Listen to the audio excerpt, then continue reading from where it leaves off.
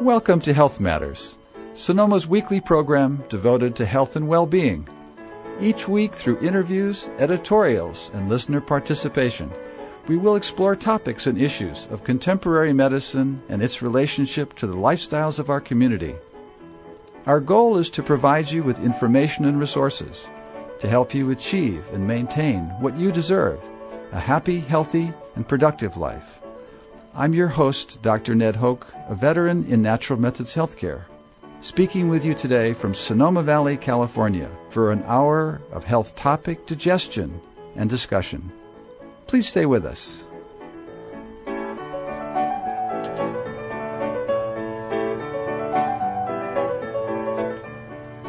Well, you're back. You're with us again at Health Matters, so thanks for joining us. Dr. Ned Hoke today, joining you again. Fortunately, I'm going to be away. Dr. Lehman will be back again in April for the early presentations in April. I'll be away, and so I look forward to you visiting with him as well.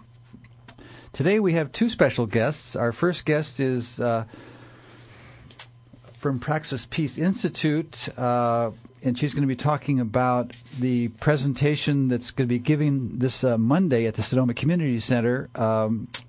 William Grider, the famous past national affairs editor at Rolling Stone, assistant manager, editor of the Washington Post, has written a new book, but a tremendously important book, probably on the basis of the current situation, and so we'll be visiting with our guest on that topic, and then our second part of our program will be visiting Julia Brody. We've done a pre-record with Julia Brody.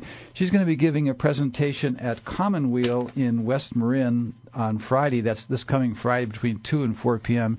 talking about the consequence of a study on toxic chemicals that she took from her group at the Silent Spring Institute in Newton, Massachusetts, measuring the presence of toxic chemicals in indoor and outdoor air. So that'll be the last half of our program today.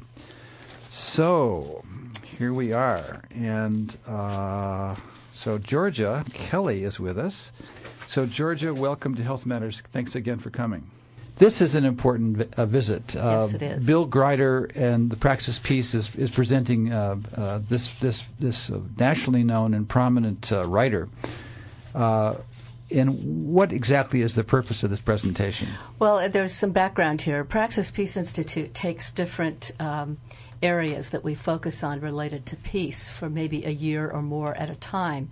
We've focused on civic participation and culture, the influences of culture, and this current year and a half or 2 years, we're focusing on economics and how economic relationships relate to peace.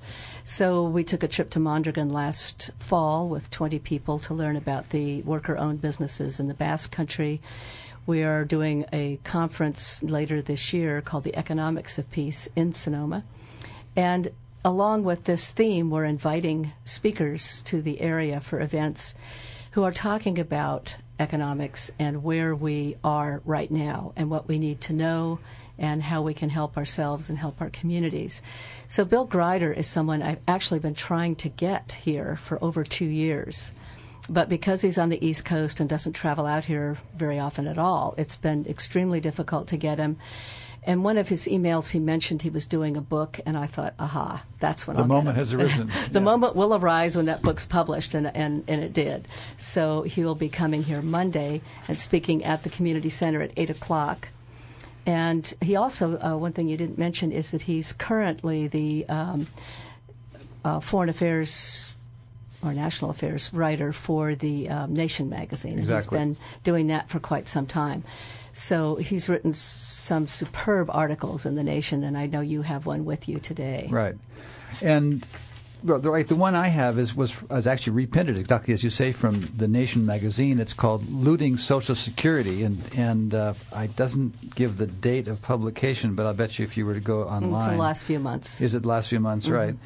It's and this year. it is so penetrating and so revelatory in terms of the kind of gamesmanship that's going on a political level, in terms of the intention of the elite political classes to debate and switch us one more time in terms of calling Social Security a entitlement and something that has to be cut back and something we're paying into it. Right, and that it's in terrible shape, and that somehow that we have to. And he completely disembowels that argument, Totally. and moves away from that, and talks about how much that that ever since Ronald Reagan, there's been this basically theft. There's been a theft of the trust fund for Social Security. Exactly.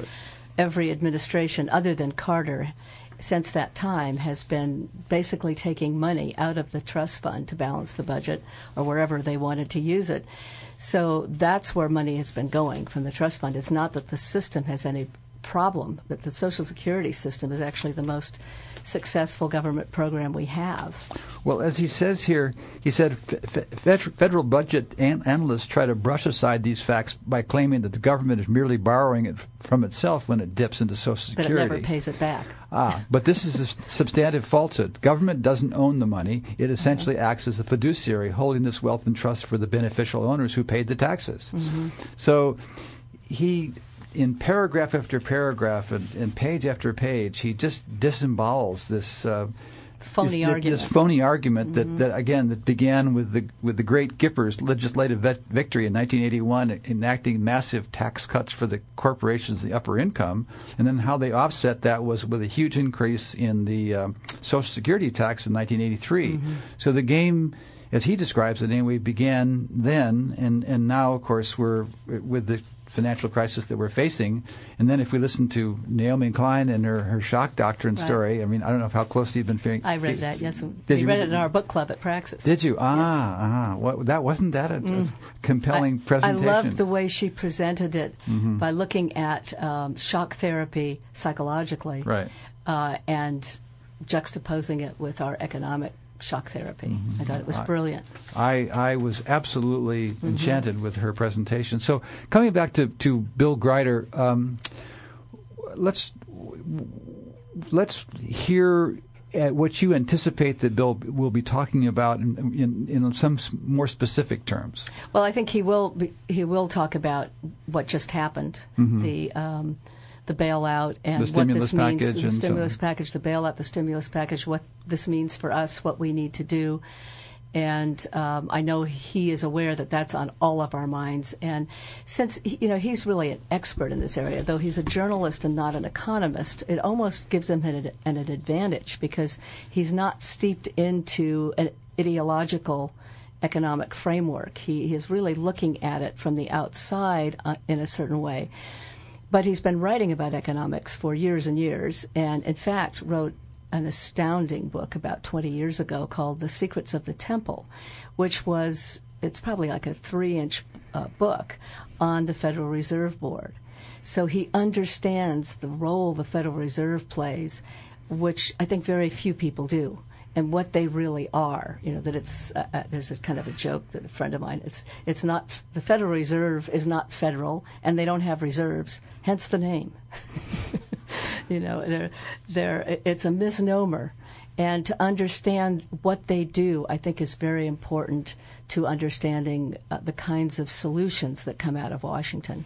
Well, it's interesting to go back to Naomi Klein for a minute. One of the things she said in a presentation at the Aurora Forum recently, she said how one of the great successes of the Greenspan revolution and since Ronald Reagan has been that they've convinced the public that economics is not part of it. It's a fixed process, and that it's not. And she said that economics used to be part of political science, but now economics is this fixed thing that only is understood by experts. And so the liberal democracy only takes place outside of that zone, and what's taking place inside the economic zone has to be this schema that's put down by these big experts that nobody really understands what's really happening because it's all fixed. That's why we need Bill Griders. Exactly. That was what I was basically building on. I could see that. I was supporting that, and of course that's again what Naomi Klein does, who also, by the way, is a graduate of London School of Economics as well. So she's not without some background.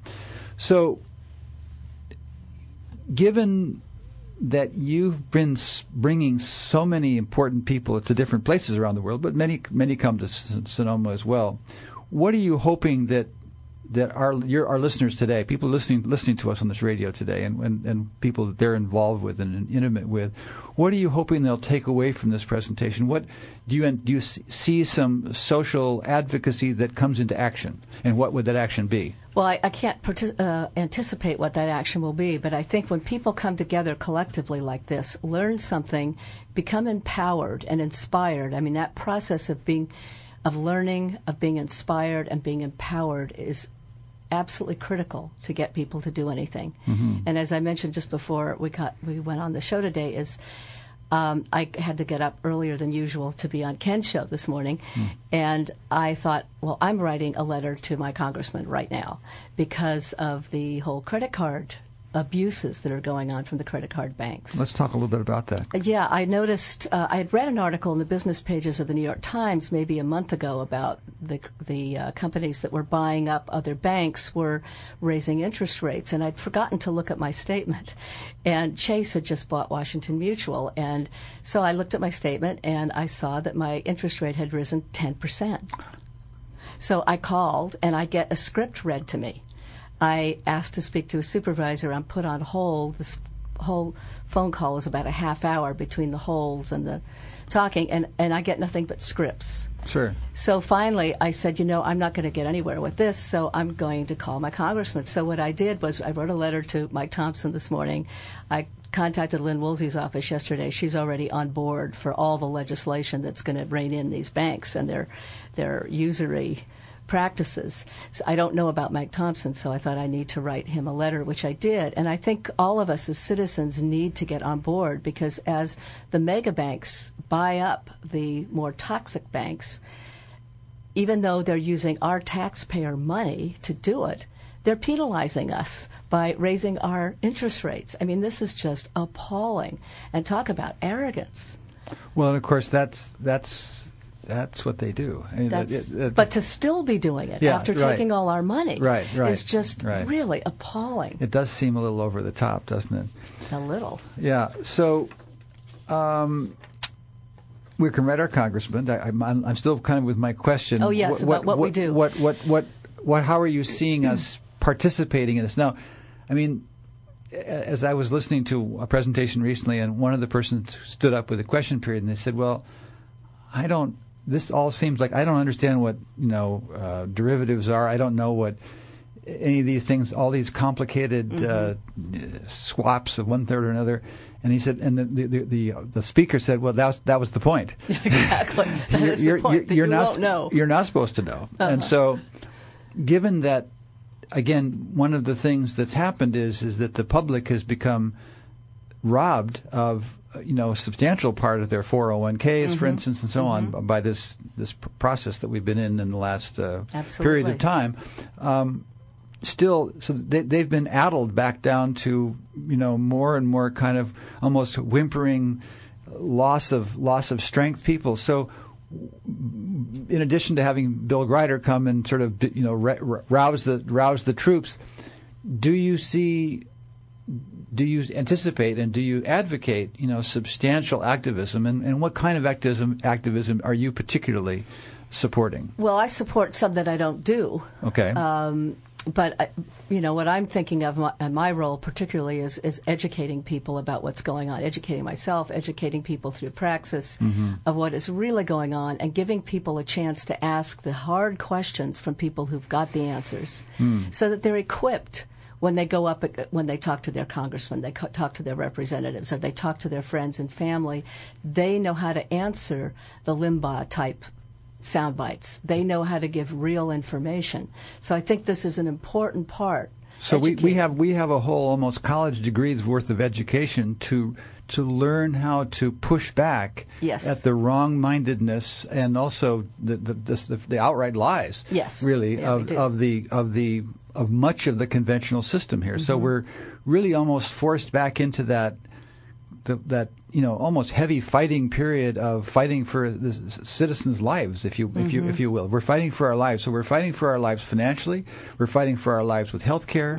We're fighting for our lives, our democracy as citizens. So really, to take the whole bite all at once, we're really fighting for our lives at this moment, and this is no small matter. No, it's not. And this is not something just for the bourgeois on the weekends. This is something for every citizen to pay attention to. This is not for armchair revolutionaries. Thank you. That's what I was trying to get to, actually. Yeah, this is not for armchair revolutionaries. Well, it can be, but there are going to be a whole lot more of us. They're going to need to go put wheels on those armchairs or something. Exactly. Well. We just have a couple more minutes before we got to take a break. So we got a couple more minutes to talk about the future, your upcoming thing in the fall. So let's give our listeners a little bit about what's coming up with Praxis in the fall. All right. Well, Praxis Peace Institute has had 4 major conferences in the past. 3 were in Europe, and 1 was in Pacific Grove, and we're doing our first conference in Sonoma this October 18th to 23rd. And we're actually going to be doing most of it around the plaza. So we have our morning plenary sessions with speakers in the Sebastiani Theater. And we have some of our evening programs in the Vets Building or the Community Center. And we have some great speakers lined up. Congressman Dennis Kucinich will be here.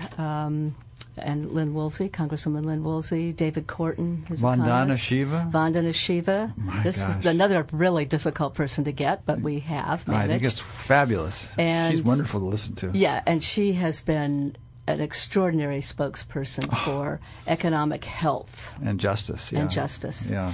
Jacob Needleman. And Sam Keene's going to do a part on the mythic that we buy into as a culture around economics. This is going to be fabulous. Yeah, we're really getting from every point. We're starting out with looking at the mythic and the spiritual aspects of economic relationships. This is a long program too. This is like 5 days, the 18th to the 23rd. I mean, this is like enough to take over the world. Well, it's a real educational process, and we're bringing 2 people over from the Mondragon cooperatives in Spain. Really, the educational director and an American who teaches at the Mondragon University. Oh my God! So they can explain to us how this incredible consortium of worker-owned businesses works and how they work together. 20 seconds. Tell our listeners how they can get a hold of this information. Praxispeace.org is the website. Okay. And the phone number is 939-2973. Well, stay tuned for that, and also stay in tune with us here at Health Matters at KSVY 91.3 in Sonoma. We need to take a little bit of a break, and then we'll come back and shortly be joined by Julia Brody of the Silent Spring Institute. So please stay with us. Tonight on the Town on the 20. Hear what's happening in Sonoma. Hey, it's Ken Brown from Mornings in Sonoma. It's Tonight on the Town, Wednesday, the 25th of March.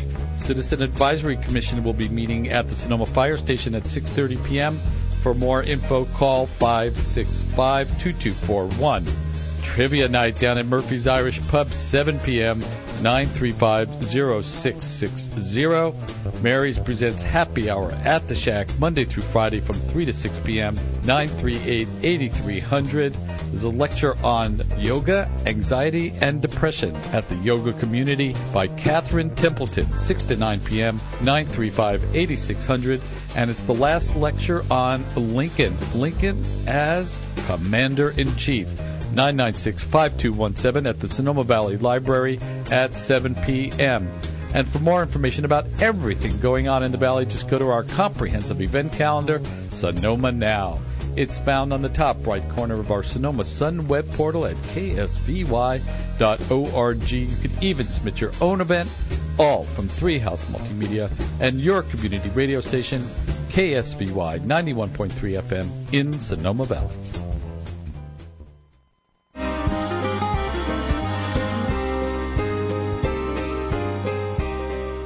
Seroptimus International Sonoma Valley invite you to participate in a raffle. The proceeds will benefit many local projects. The grand prize is a luxury getaway for 2 to Paris. The lucky winner may choose from 4 apartments and have 1 year to take the trip. The prize includes $1,000 in spending money. The second prize is a lovely Carlisle outfit. The third prize is a spa package. Only 300 tickets will be available. For more information or to purchase tickets, call 996-5179 or 996-4538.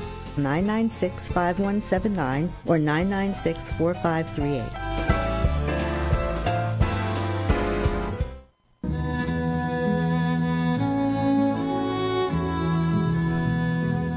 Continuing the Lincoln Bicentennial Seminars, join the Sonoma Valley Library for Lincoln as Commander-in-Chief, hosted by John Stephen Futini, on Wednesday, March 25th at 7 p.m. We will look at his role as military leader and his role as wartime president. That's Wednesday, March 25th at 7 p.m. at the Sonoma Valley Library. Call 996-5217 for more details.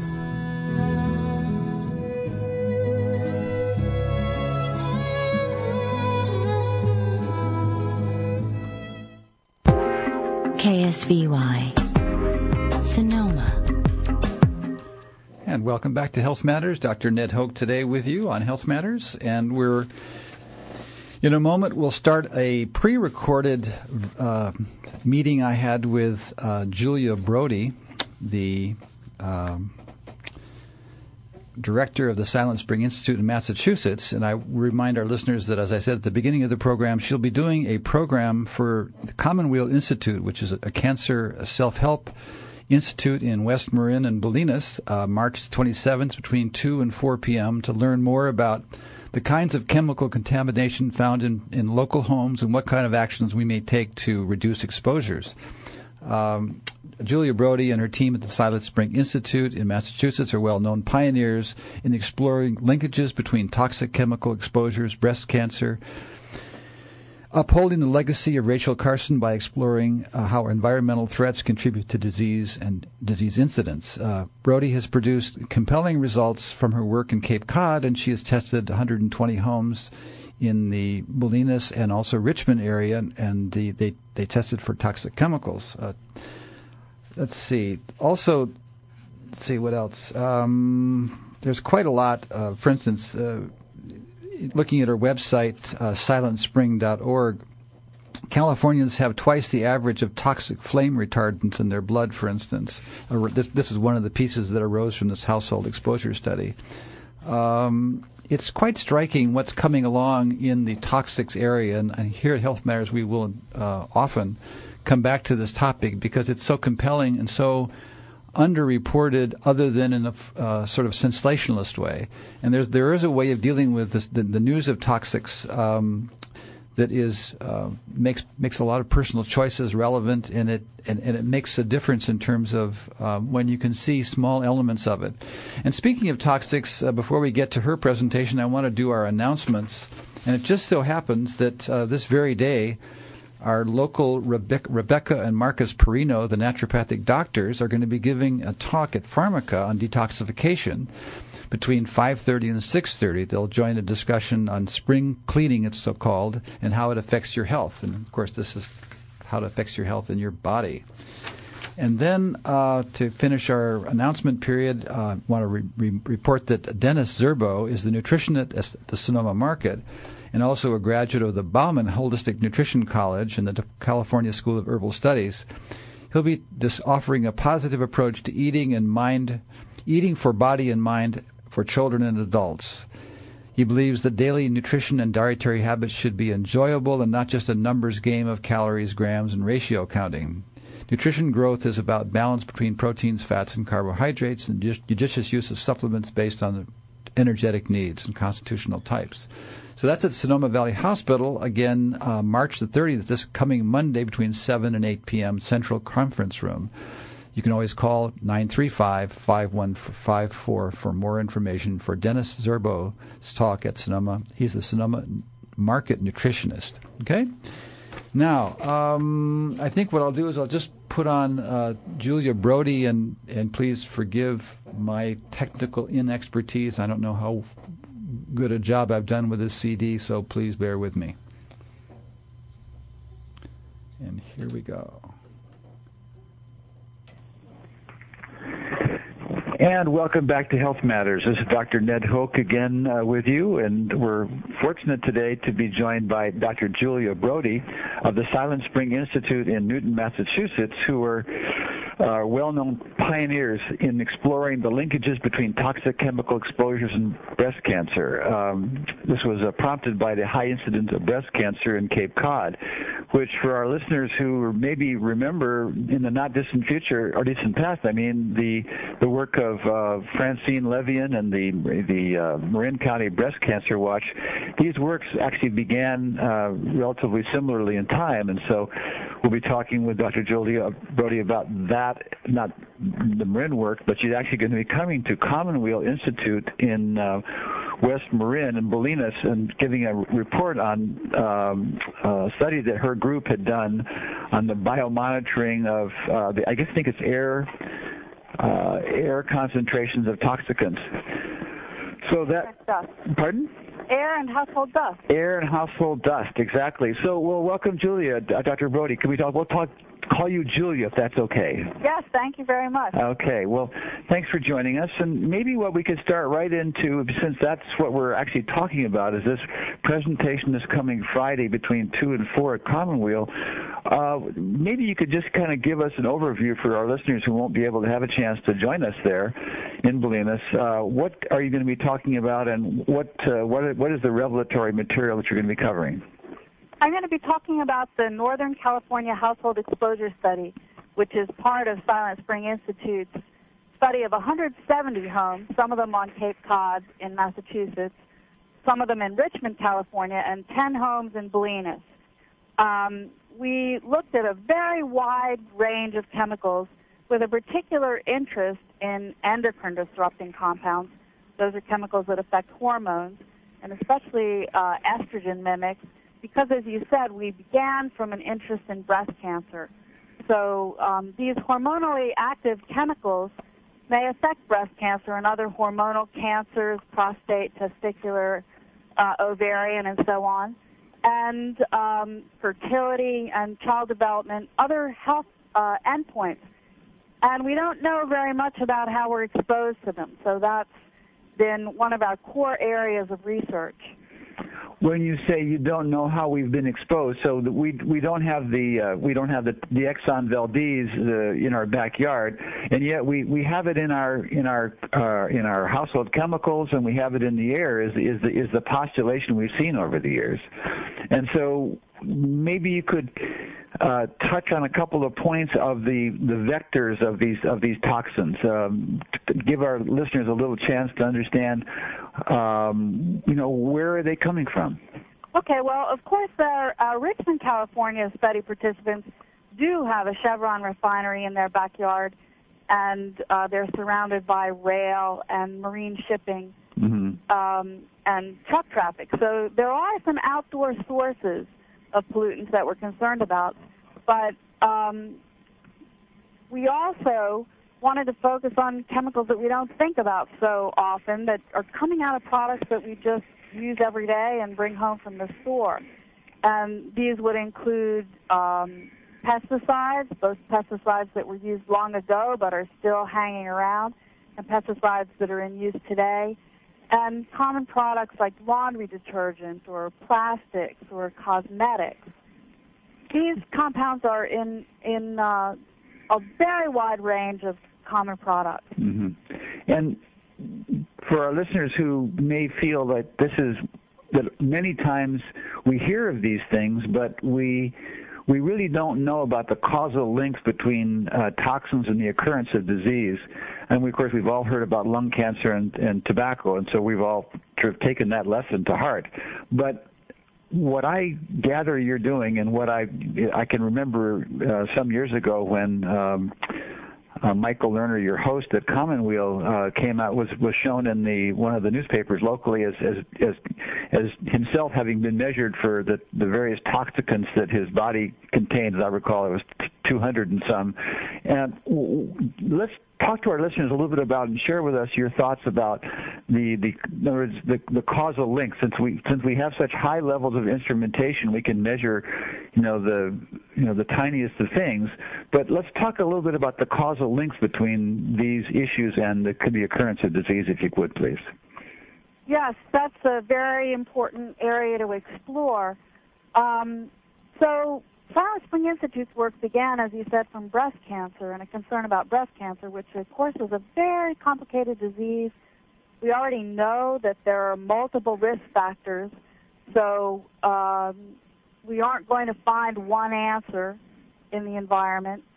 And when you think about it, everything we know, or almost all that we know about the causes of breast cancer, comes from things that you can ask people, like how old were your kids? How old were you when your kids were born? If you're older when your first child was born, your breast cancer risk is higher. And did you take hormone replacement therapy and so on? And when it comes to these environmental pollutants, we can't just ask people.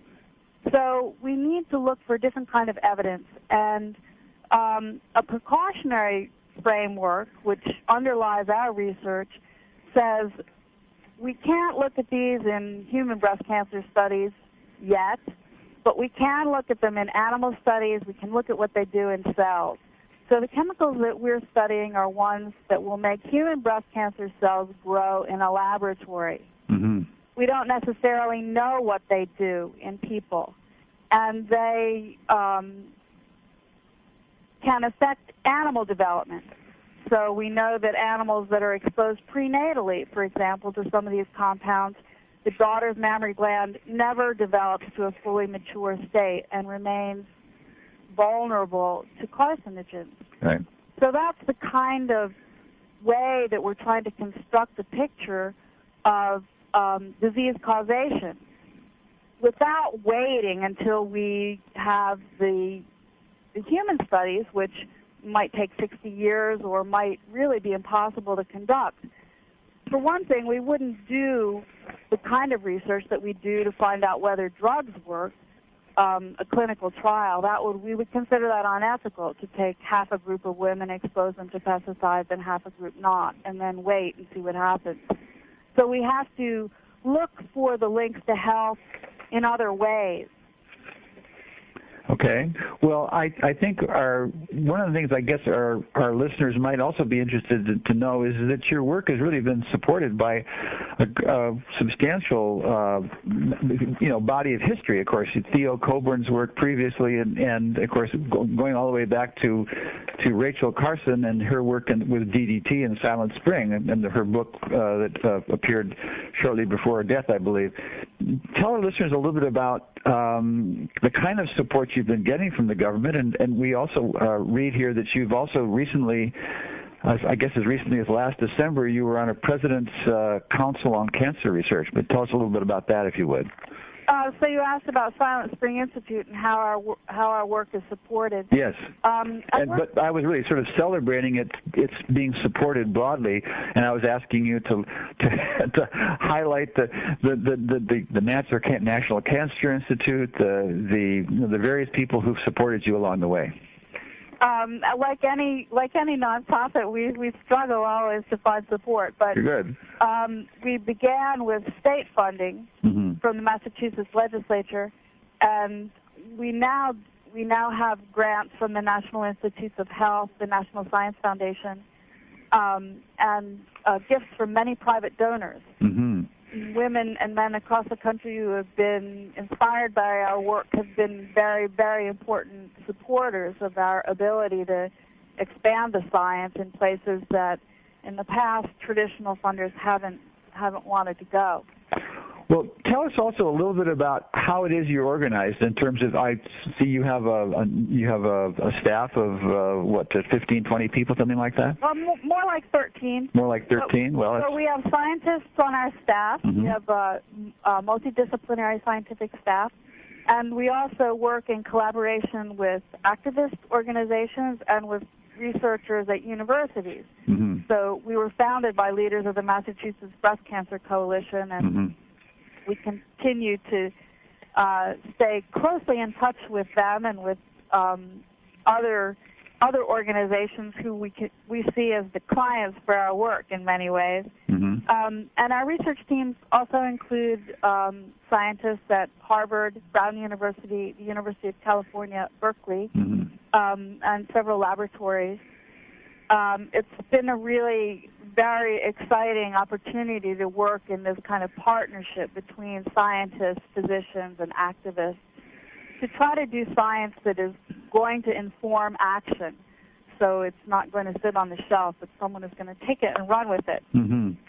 Well, it's of course what's kind of happening today. It's the movement of how things are being done. We're not waiting anymore, as we perhaps once did.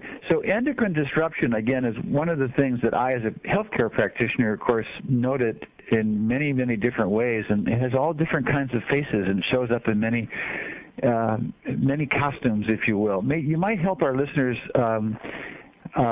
from your perspective as a researcher, talk about the expression of endocrine disruption as you've seen it, and then also kind of talk to us a little bit about the history of it in terms of how it got discovered, who it kind of walk us through a short course through the story of the development of the thought of endocrine disruption, and where do you see it kind of continuing to move forward? I realize that's a large question, but the thing is, I think it carries a lot of the passion and the strength of your work with it, I think.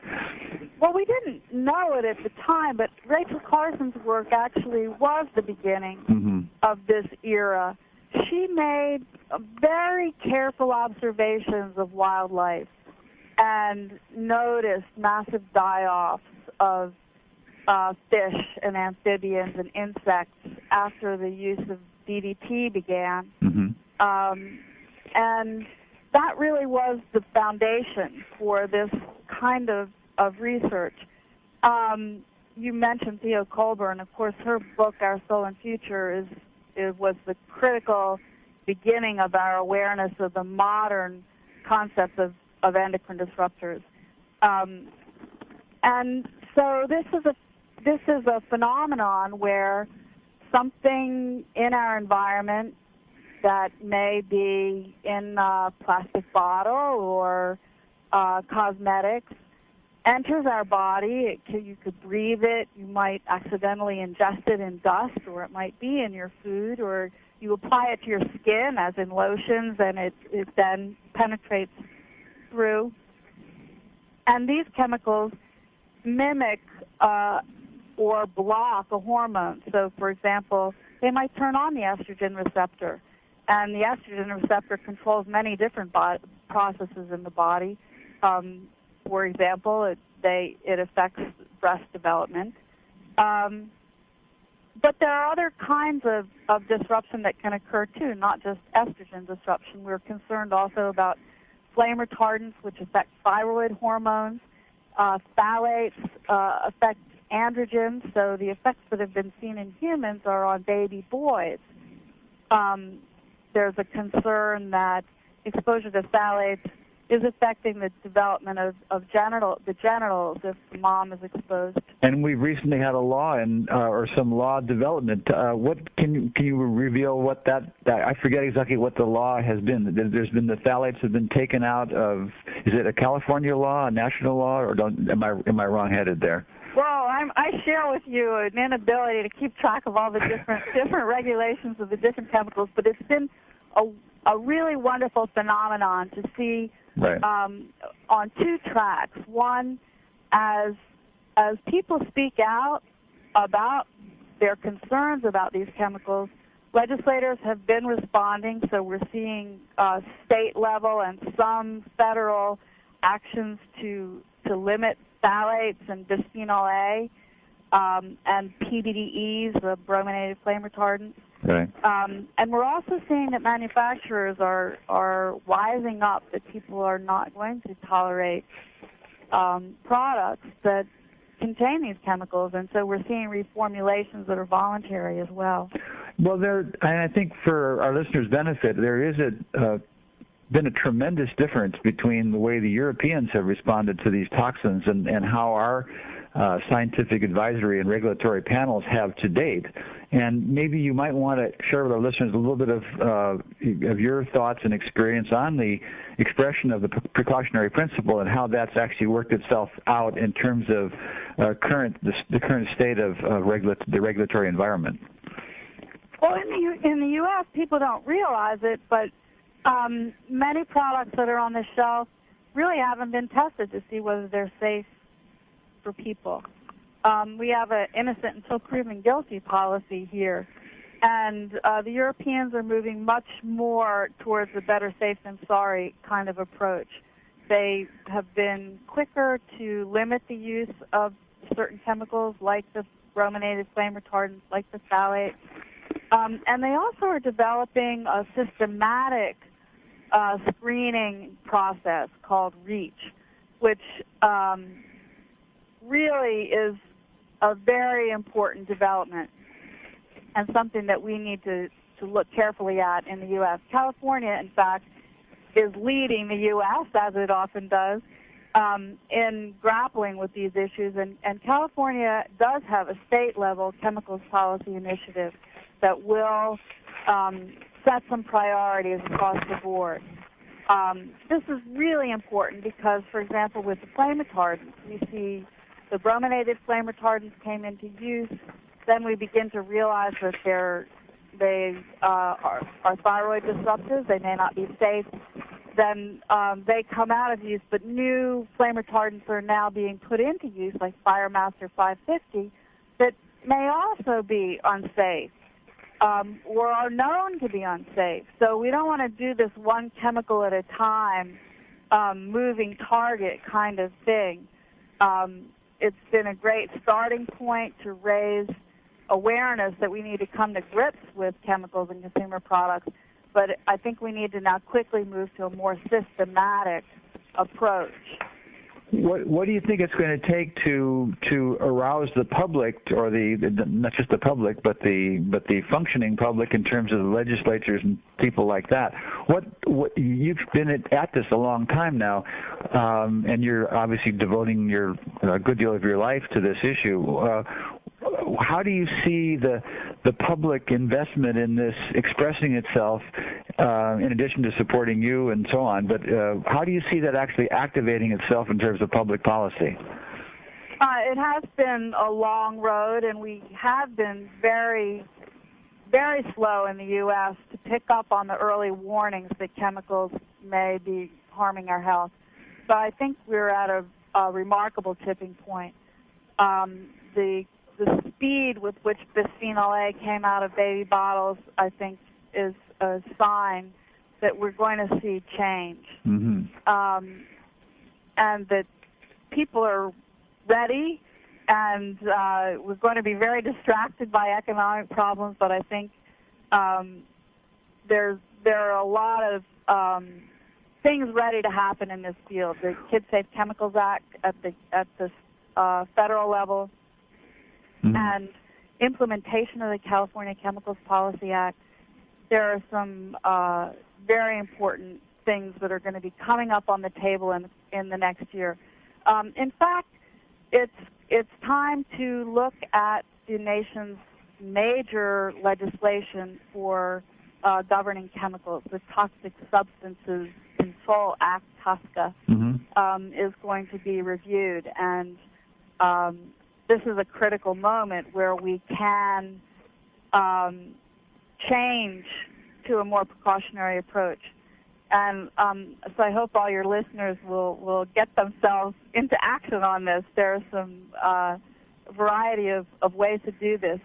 The Collaborative on Health and the Environment, CHE, which is Basic Commonweal, is a wonderful vehicle for educating yourself and becoming engaged. The Breast Cancer Fund in San Francisco is another wonderful avenue for becoming engaged in the Safe Cosmetics campaign and some of these other changes. Well, we had the gal who wrote Safe Cosmetics on not too long ago on the show, and she also, so she had her website. Perhaps you share with the listeners before we take our break here, what is your website, and maybe mention a website or two that would also support the discussion we've been having this morning. Our website is silentspring.org. Okay. And if you click on the Take Action tab, you'll find links to others that I mentioned. Mm-hmm. Okay, so that's all right there for us. Well, we need to take a break here at Health Matters. We're at KSVY 91.3 in Sonoma, and we'll be back with Dr. Julia Brody and the Silent Spring Institute. We're talking about her upcoming presentation, actually this Friday, at Commonweal between 2 and 4 p.m. That's in West Marin in Bolinas. So please stay with us. We'll be right back with you.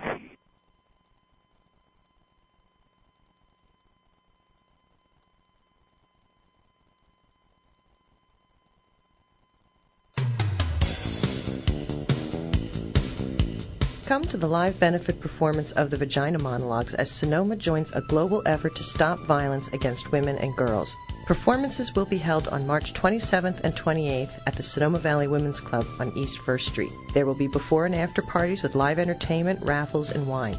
Don't miss this powerful event. Advance tickets are available at Pharmaca and the Laughing Queen. If you're on a budget, the dress rehearsal on March 26th will be discounted and tickets will be available at the door. All doors open at 7 p.m.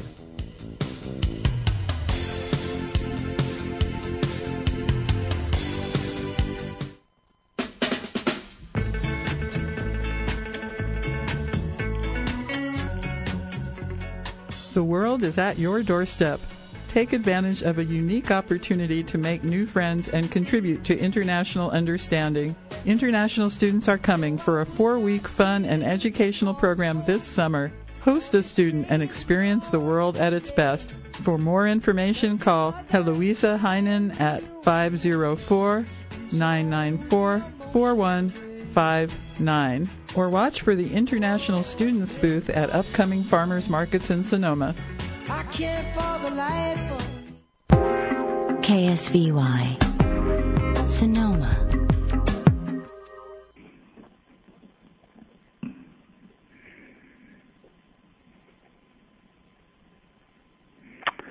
And welcome back to Health Matters on KSVY. This is Dr. Ned Hoke. Today I'm joined by Dr. Julia Brody, who's going to be giving a presentation on, I guess it would be a revelatory exposure of the indoor and outdoor air concentrations in Richmond and Bolinas. Is that correct?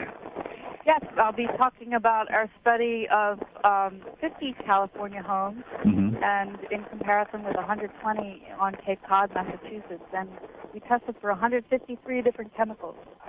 And we talked a little bit about this before our break, and we didn't actually talk about any of the particular details. Maybe we shouldn't give away too much, but let's talk about the difference between Bolinas and Richmond a little bit, if you would, because as you mentioned quite plainly, Richmond is a chemical soup in an area. So let's compare just briefly, if you would, Bolinas and Richmond, and to tell our listeners a little bit about what jumps off the page.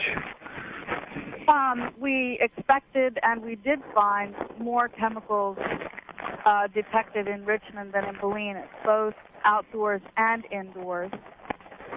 And for those chemicals that we detected in both places, there were more chemicals that we detected at higher concentrations in Richmond than in Bolinas. So Richmond does have some distinctive outdoor sources of pollution, and one of our goals was to see if we could detect those chemicals penetrating indoors. And indeed we did. So, for example, we found vanadium and nickel, which are markers of heavy oil combustion. So that would be associated with oil refining and marine shipping at higher levels in Richmond. And in fact, that among the highest levels in the state, comparing with the outdoor monitoring. We did not find a lot of differences between the two communities in the chemicals that are coming from consumer products. We went into this study really not knowing what to expect, whether these communities that are different in so many ways would have different levels of pollution from indoor sources like your stuff. And in fact, we didn't find a lot of differences between the communities, which just shows you how pervasive consumer products are as a source of indoor contamination. Let's talk a little bit about biomonitoring. So our listeners are not going to be as acquainted as either of you and I are in terms of the nature of what biomonitoring really is, how it's expressed, how it's taken. Talk a little bit about the mechanics of it as well as the sort of clinical relevance of it. Okay. So our California study was based on environmental samples. So we collected dust and air. We came to each home and vacuumed for quite a while, skimming a special crevice tool just above the surface. So we're collecting dust that is really ready to be breathed in, or that you might stir up and then get on your hands and ingest. Dust, of course, is especially important if there are kids in the home. They're apt to eat a lot more dust than we do as adults. We also set up an air monitor that drew air through a filter overnight. In our California study, we asked women to give us a urine sample, but that was not part of the California part of our research.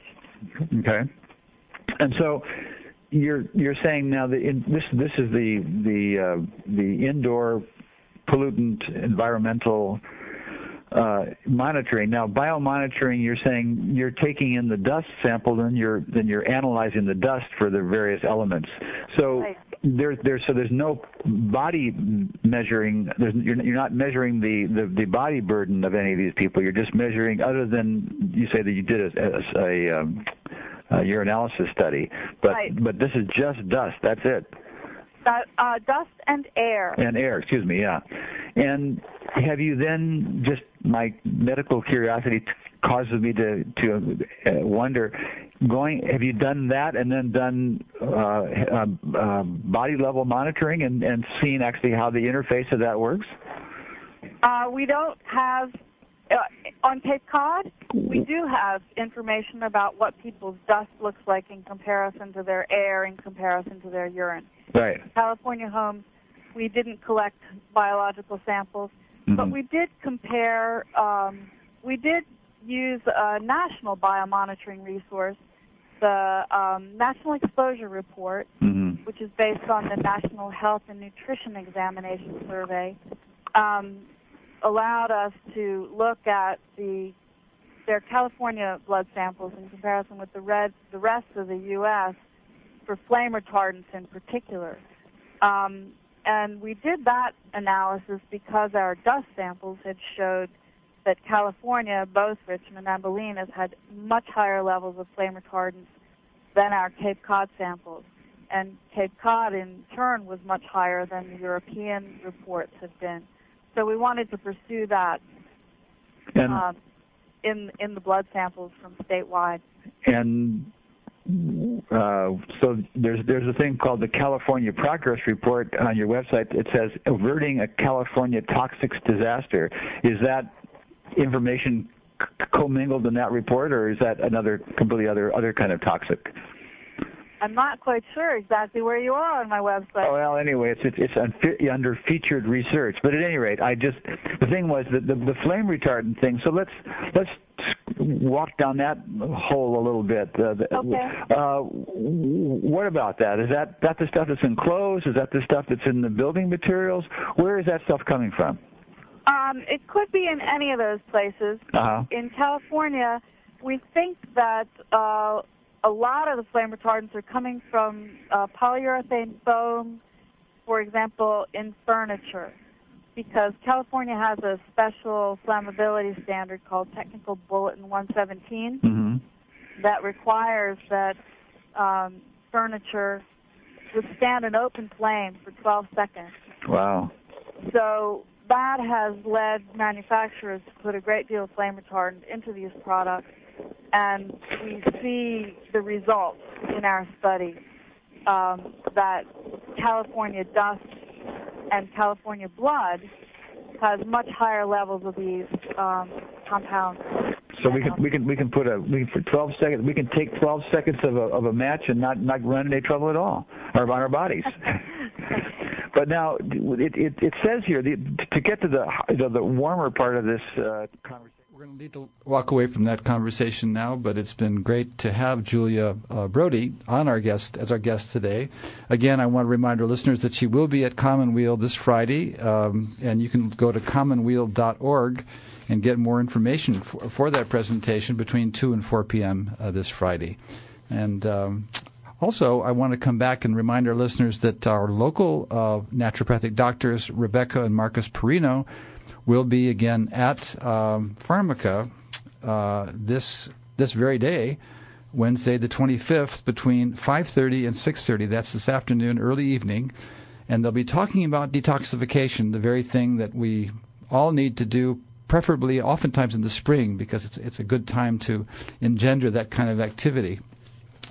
So always happy to have you with us here at Health Matters. We're always looking for your insight and your feedback in terms of what kind of programs you're interested in looking for. Again, I want to remind you that upcoming, we'll be here next week, but then the couple weeks thereafter, or 3 weeks thereafter, we'll be hosted by Adam Lehman, who I'm sure will have some wonderful guests and some wonderful opportunity to share this time with you.